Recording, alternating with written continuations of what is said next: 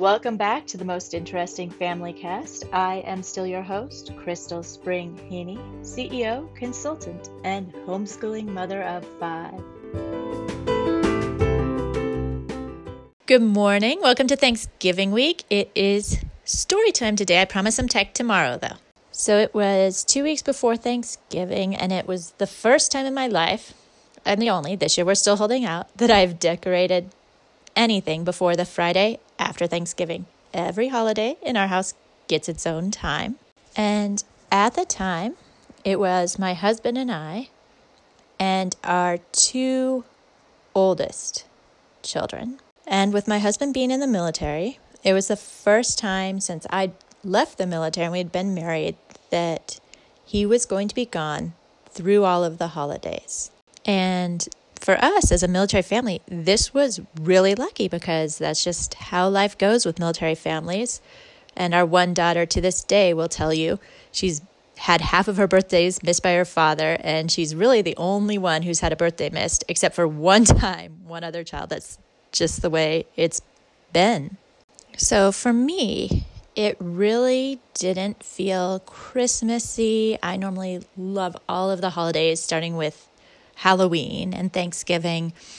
And so it was really kind of difficult for me to keep on a cheerful face, though I did.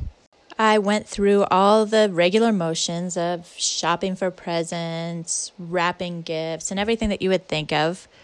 And there were times where I'd had to do certain parts of it alone because my husband hadn't been around, but this was the first time I was going through all of it alone. And in the back of my head, I knew that on Christmas Day, I was going to be there alone. Luckily, we had some military friends that I went over there and I wrapped at their house so that the children could hang out with their children and play with them. And I think they realized that I really just wasn't in the holiday spirit.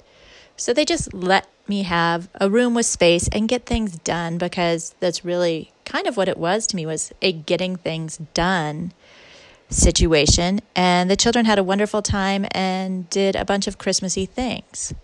And so thank you to Lance and Jolie. We will always owe you for that. And, you know, for the kids' sake, I wanted it to be as usual as it could be. And so we planned travel to my husband's family because that's where we normally spent Christmas. And he has an amazing, large, wonderful family that's all in one central area for the most part, except for him.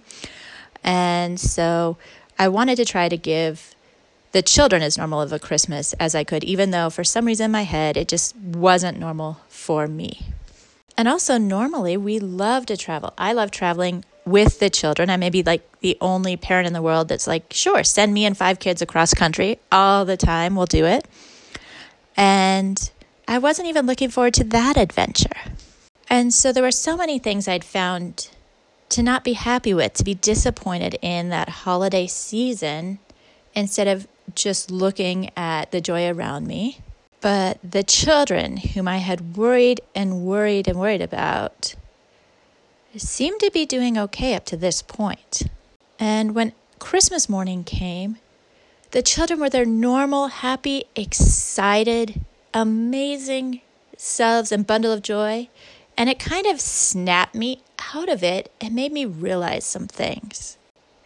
So the one thing that I didn't mention through all this is I tried to keep this all in my head. None of it was visible to people outside. I was putting on my smiley face. And I think a big part of how your children take in things as you go through life is how you as a parent present yourself and about your attitude. And so while all this stuff was inside that I'm telling you, none of that actually showed. And my husband, when he listens to this, will possibly be shocked. And so I think 2 things from this. There's nothing wrong with putting on a strong face and marching on and teaching your children that. And whenever they get to a hard point in life, they may come back and be like, how did you do this? You were smiling the whole way. And you can play them this episode, or you can tell them your own story about it.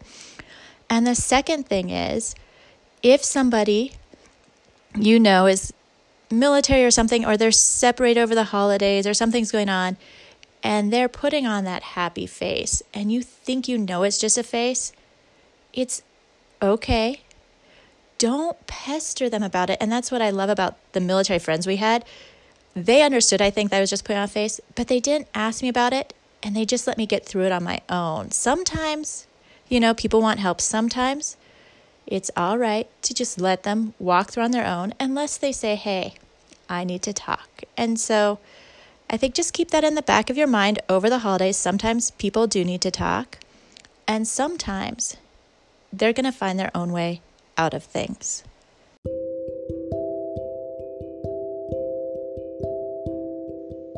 And that's a wrap for today. We will see you at 8 a.m. sharp, and any links that we've discussed you can find at www.techmom.me.